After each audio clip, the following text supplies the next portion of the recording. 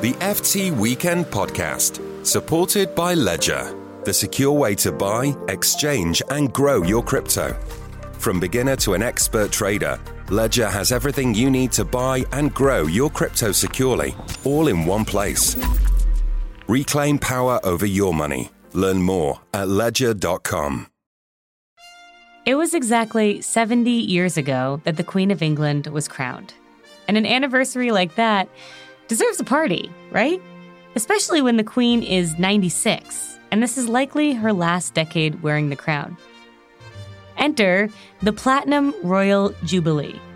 This weekend, Britain has a 4-day bank holiday with 2 days off work to celebrate. So while our colleagues in the UK enjoy corgi-themed tea parties and drag queen bingos and brunches, those are all actually happening. We're bringing you a session we recorded recently at the US FT Weekend Festival. It's about what's next for the Windsors, and it's between 3 heavy hitters. Joe Ellison, the editor of How to Spend It, which is recently renamed HTSI, Simon Schama, the great historian, documentarian, and writer, and Tina Brown, former editor of The New Yorker, matriarch of the media world, and author of the recently published book, The Palace Papers. Please enjoy. The conversation begins with Joe. Tina, you've just written a fabulous book. It's a brilliant overview of the last 25 years, but also preceding that, sort of several decades worth of good royal juice. What is the state of health of the Windsors as you see it today?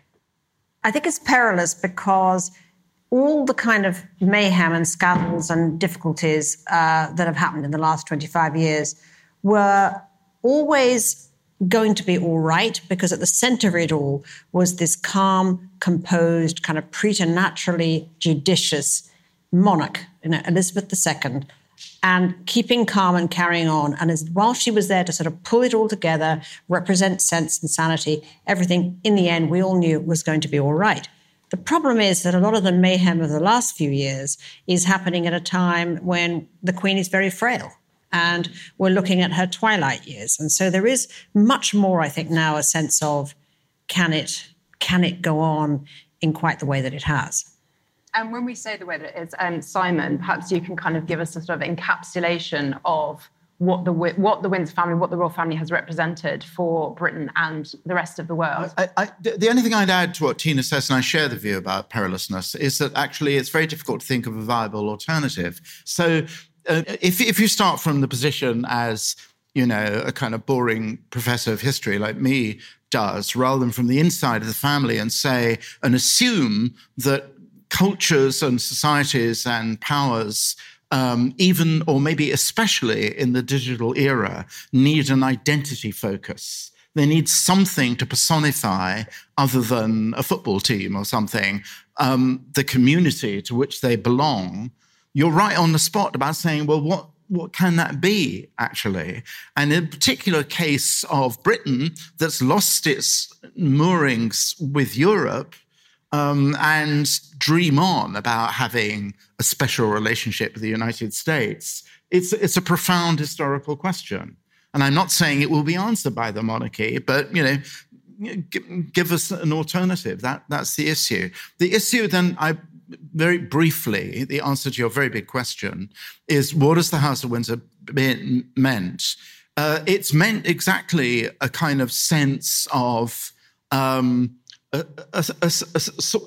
kind of way of being in a country which has lost its empire, which is contracting and contracting and contracting, but still in some sense has it has a kind of place in the flow of historical time, and it's embodied in a person who seemed to be, and who was, a decent person, a public person. And the trouble with when you run an institution as a family, as a royal family, the risks are enormous. Yeah. It might be like everybody's horribly dysfunctional family. It's a figurehead that's got a very strong kind of thematic responsibility. It represents the crown, but obviously within that, there's this incredible family human drama and a cast of characters that you capture in all different kind of like guises. And it's a very easy take to say heroes and villains. Like, do we love? Is it like boo hiss Camilla? Is it boo hiss Charles? Is Harry good? Is he bad?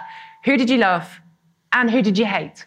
Well, the funny thing is I came to love all of these characters. Of course Now, you did. I fell in love with them all, particularly, actually, Camilla, and also the Queen, who I finally came around to finding just very funny. I mean, she has a very astringent sense of humour, which makes it much more interesting somehow that backstage that she's got this sharp, sort of slightly Maggie Smith put-downs that she comes on. One of my favourite was when discussing the Golden Jubilee, one of her kind of courtier sort of advisors was trying to come up with something that might make her relatable, like going for a ride on the London Eye, which is that big, carousel. And there was a pause and the Queen just said, "I'm not a tourist." End of it, She's so authentic. And the Queen also just has this natural temperament, which is just so sublimely suited to the role that she's in. And she's so good at being inscrutable, which ultimately has proved a great weapon for her because no one to this day knows what the Queen thinks about anything. Yeah. I mean, during Brexit, we don't know what she thought. We have absolutely don't know how she thought. But what we do know is that she admires stoicism, she admires people who, duty, she admires people who get on with things and don't whine. I mean, all of these wonderfully sort of British, things, which is why she now really loves Camilla. And she really does love Camilla now, because Camilla is another person who has shown how she can play the long game. She has never actually spoken at all in public about her relationship with Charles anywhere. Yeah. She's never been indiscreet. So discretion is a huge Discretion value, is huge. As it is with Kate Middleton. Absolutely, as it is with Kate Middleton. But also, Camilla has been very stoic. I mean, she actually has put up with a tremendous amount. And I have got into this in detail in the book of what she really did go through to end up in the position that she has. And that I found her a very sympathetic character. Interesting, though, that the humanising influence in the Windsor family in the last 25 years has tended to come from commoners, should we say, or at least from strong middle-class values. And actually, a lot of the time, a lot of the accounts that you talk about, they seem quite banal and bourgeois. You say bourgeois a lot. Like, they're not a family necessarily of, like, great riches and extravagances, which is sort of counter to what you might assume of, like, a kind of, a royal family. Is that great modernising influence, the fact that they have kind of actually allowed for more class, sort of, what's the word? Where they've allowed it to infiltrate, even though they've sort of, like, maintained this incredibly strong aristocratic kind of, like, order, Simon? Well, I think actually one of the stories, is particularly strong in Tina's book about Diana, but one of the stories, the Spencers were aristocrats in a way in which the Windsors are not. There were plenty of horses in the royal family and dogs and gardening and so on. But dogs and gardening are absolutely part of the epic of British middle-class life, really. And as Tina says, the sense of absolutely being repelled by any kind of hint of bling or wearing your heart on a sleeve, that kind of thing. But, if you go to the garden party, if you see people going to the garden party in Buckingham Palace, for those of you, happens in the late spring through the summer, it's people from all over the country, nurses, matrons, school teachers, isn't it? I mean, it's a huge middle-class occasion. We were talking earlier about whether or not the Queen is physically up to doing it, because it's every 2 or 3 weeks or something, actually. So is that what Meghan misinterpreted then, do you think? Is this the big mistake? And how? Yes, Meghan really did buy into the idea of palaces, castles, yes, global tours, crowds, mega celebrity. Yeah. And there's nothing more different from celebrity than the royal family, frankly. When Meghan said on Oprah, I thought I got this. I thought that I could handle it. I mean, I knew celebrities in Hollywood. It's like, which point one just thought, nothing could be more different than celebrities in Hollywood than the sort of tradition-based, frugal, you know. But it sounds like a ghastly existence for the most part. You can't say anything, you can't go anywhere, and you can't do anything apart from talk to dogs and pet horses. I think that marrying into the royal family is a bit like the sort of secular version of taking the veil. I don't think that it is something to be taken on lightly, because the auditioning process, like Cressida Bonus sort of was like absolutely not going to have Harry road tested quite a few girlfriends and they ran from the job. They absolutely weren't going to take They ran because I think the combination of intense scrutiny now, which is, 24/7, with the sort of constraints, of everything that you're allowed to do and not to do, and the fact that really all of this kind of excitement about being royal is sort of off distance. I mean, Meghan was being offered all of these wonderful kind of goodies, essentially, of celebrity life, but she couldn't say yes to any of them. Yeah.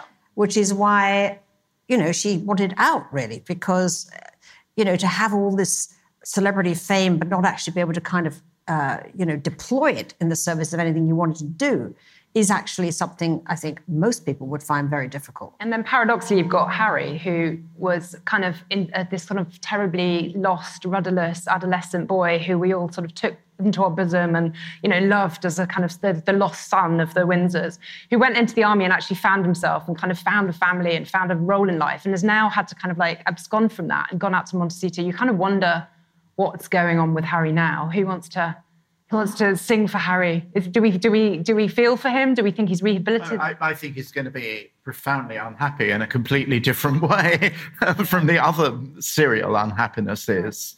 He's not built for late night television over and over again, or Archie Well. I mean, it's a classic moment of the fates really chuckling and snipping the ribbon. This was, the production, the great production number was going to be for Netflix, at which point Netflix then tanked and cut a huge number of programs it was supposed to put on.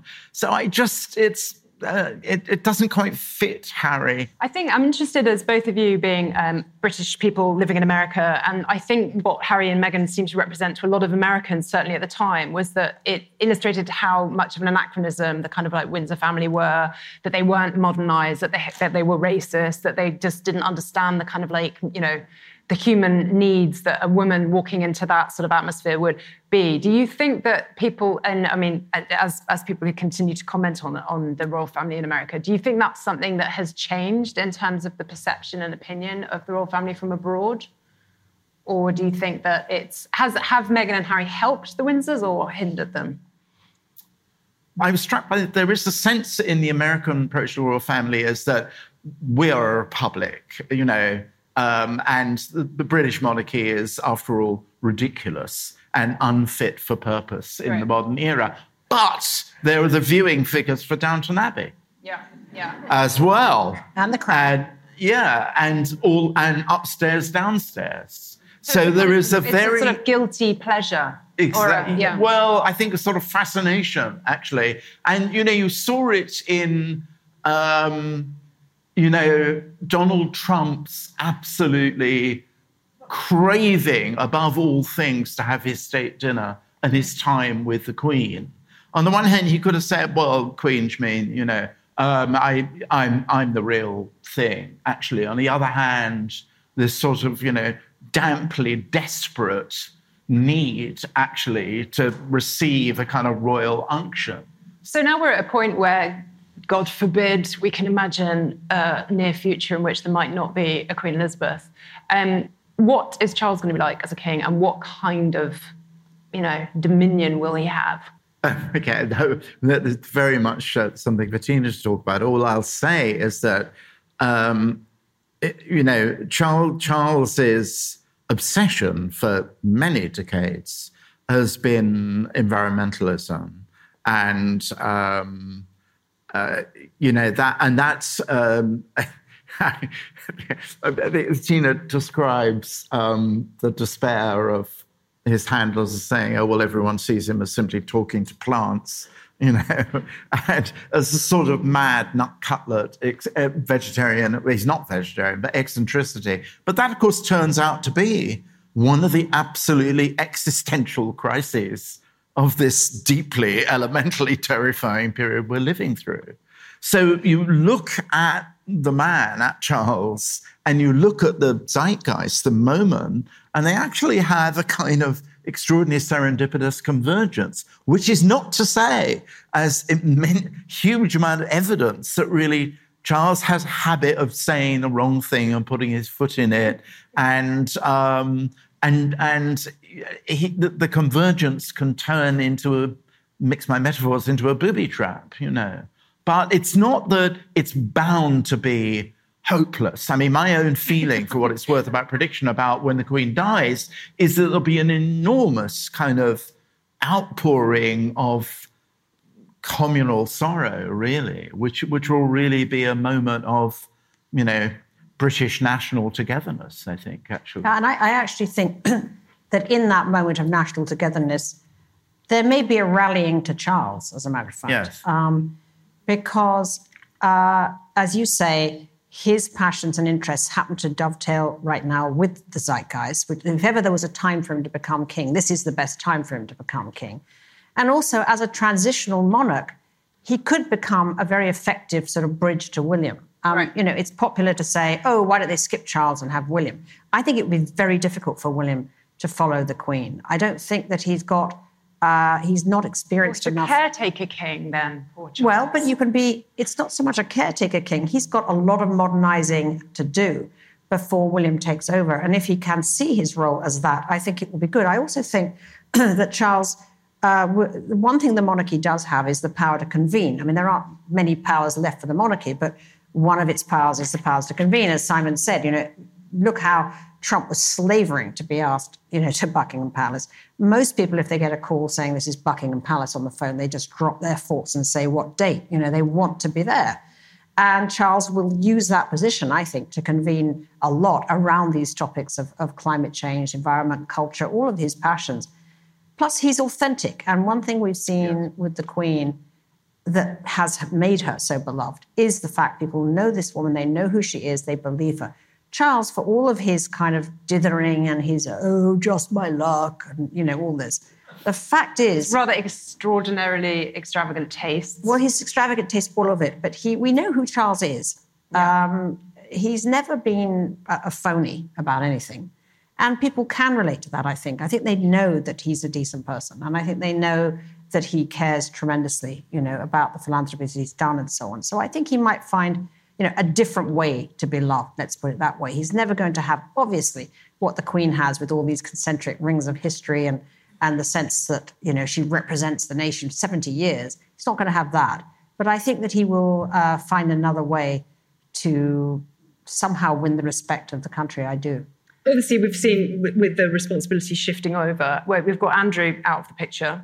We've got various other people not going to be on the balcony, going to be on the balcony, who's going to be there for the Jubilee, who's not going to be there. It's a really slimmed down monarchy now, sort of partly by design because Charles wanted it like that, and also partly by kind of self-immolation. But can Kate and William sort of bring that same, have they got enough in them to kind of carry that on their shoulders? It's a big responsibility for a very private couple. I think it's a nightmare for them. I mean, they really are working like dogs right now to keep up the family, business. I think that, Prince Edward and Sophie have been kind of, upgraded and suddenly they're everywhere. I think it is a bit slimline at the moment. I have to say, it really is. Want ads are going to be in there. Want ads. Be careful what you wish for, Prince Charles, because your slimmed-down monarchy is looking, positively anorexic these days. I want to ask you also, in terms of where we are now, have we crept out from under the shadow of Diana, or is she still the kind of, I want to say elephant in the room, it's not probably appropriate, but she's still this kind of extraordinary presence, has everyone still hanging over. Is there a way out of that? Or is that always going to be part of the... No, I want to hear what Tina says about that. My impression is that it is rather over, actually. I may be wrong about that. That I think that a lot of focus about the psychodrama of Diana is really It's the next bit on in the Shakespeare, trilogy. It's what's reflected through William and through Harry, and the fate of their marriages. A new Netflix series of The Crown, where they've rolled out 2 more extra series just to kind of like capitalize on this. I may be under the influence of the film Spencer, which I thought was one of the worst films ever made in the history of movie making, actually. Yeah. So it may not be that the world or Britain is over Diana, but I definitely am, Yeah. For Charles, it's a living nightmare, the Diana shade, because every time he sort of extricated himself, he thinks, from it, something else will come at him. And there's a great deal of trepidation about the next series of The Crown, about whether once again Charles is going to be cast as, the villain of the piece, and will it be another hagiography of Diana as a great victim, etc. And there is a lot of anxiety about that. But of course, as Simon said, the real shade of Diana is now being lived out through Harry. Harry's the legacy. And he's got a book coming out. And Harry has a book coming out. And that book is one of their biggest anxieties right now in the House of Windsor. It's hanging over them a sword of Damocles because they don't know what's in this book. And, if it's another, if it's all about, how Camilla stole, Charles away from his mother, that's just not good for Camilla, because for the last 20 years, she's now been his wife longer than Diana was. She's really not put a foot wrong. She's been so supportive, such a kind of team player. But it's still fragile, and there's a whole new generation that really doesn't know the backstory, etc. And now if this comes at them and once again she's cast as a villain, I think it's going to be very hard. So I'm getting the sense then that the kind of general state of play is incredibly fragile. But I mean, how many moments have there been like this historically, Simon? I mean, is it always in a state of sort of perilous danger? Oh, very often. I think, remember, there was a much stronger Republican movement in Britain than there is now, when the Queen was closeted endlessly, with the plaster cast of Albert's hand on the pillow at Osborne in the Isle of Wight, and she refused to be seen. The wonderful movie of it's called Mr. Brown, Mrs. Brown. Stephen Frears' movie. Yeah, exactly. Steve Frears' movie had it absolutely right about the kind of self-indulgent nature of the endlessly perpetual grief and how Disraeli got her out of that. So that was with Charles Dilke, was an extremely popular Republican radical politician in Britain. It was a terrible problem in the reign of George IV, really, who was just a horrifically self-indulgent, vain, idiotic, bloated, enormous, awful person, really. So I think it has, it's part of the story. The problem has always been really, and it started with George III, but became really very important when photography starts. Albert is quite keen, you're actually asking for trouble, and that trouble goes on. But it so far hasn't sunk the monarchy, but there's no saying it might not. That's the show this week. Thank you for listening to FT Weekend, the podcast from the Financial Times. Next week, we talk about pigs with chief features writer Henry Matz. We have this preconceived notion of pigs being dirty and lazy, but that's honestly due to how we treat them. And new neuroscientific research is turning those assumptions inside out. We also talk with architecture critic Edwin Heathcote about the new phenomenon that is New York skinny scrapers. They're these unfathomably thin and tall skyscrapers that are built exclusively for the most elite. If you have a moment, I would love if you could leave us a review on Apple Podcasts or share the show with a few of your friends that you think may like it. If you like the show, that is a really helpful way to support us. Also, please keep in touch. Tell me all of your cultural interests at the moment. You can email us at ftweekendpodcast@ft.com. We're on Twitter at ftweekendpod, and you can find me on Instagram and Twitter at Lila Rapp. You can see behind-the-scenes podcast content on my Instagram. Links to everything mentioned today are in the show notes, alongside a link to the best offers available on a subscription to the FT, including 50% off a digital subscription and a really great deal on FT Weekend in print. Those offers are at ft.com/weekendpodcast. Make sure to use that link. Our sibling podcast, Payne's Politics, is also looking at the Crown this week with an episode on how British society has changed during the Queen's reign. It's a conversation between the host Sebastian Payne, political editor George Parker, economics editor Chris Giles, and the great columnist Sarah O'Connor. You should definitely check it out. I am Lila Raptopoulos, and here's my talented team. Katya Kumkova is our senior producer. Lulu Smith is our assistant producer. Our sound engineers are Breen Turner and Samantha Javinko, with original music by Metaphor Music. Zoe Sullivan is our contributing producer, and Topher Forhez is our executive producer. And thanks go, as always, to Cheryl Brumley and Renee Kaplan. This week, we also want to give a special shout out to Persis Love, who is normally a producer on another excellent FT podcast, Money Clinic. Persis basically masterminded last week's piece on the Stolen Cookbook, and she deserves all the credit we forgot to give her. So Persis, thank you. And on that note, please take care, and we will find each other again next week.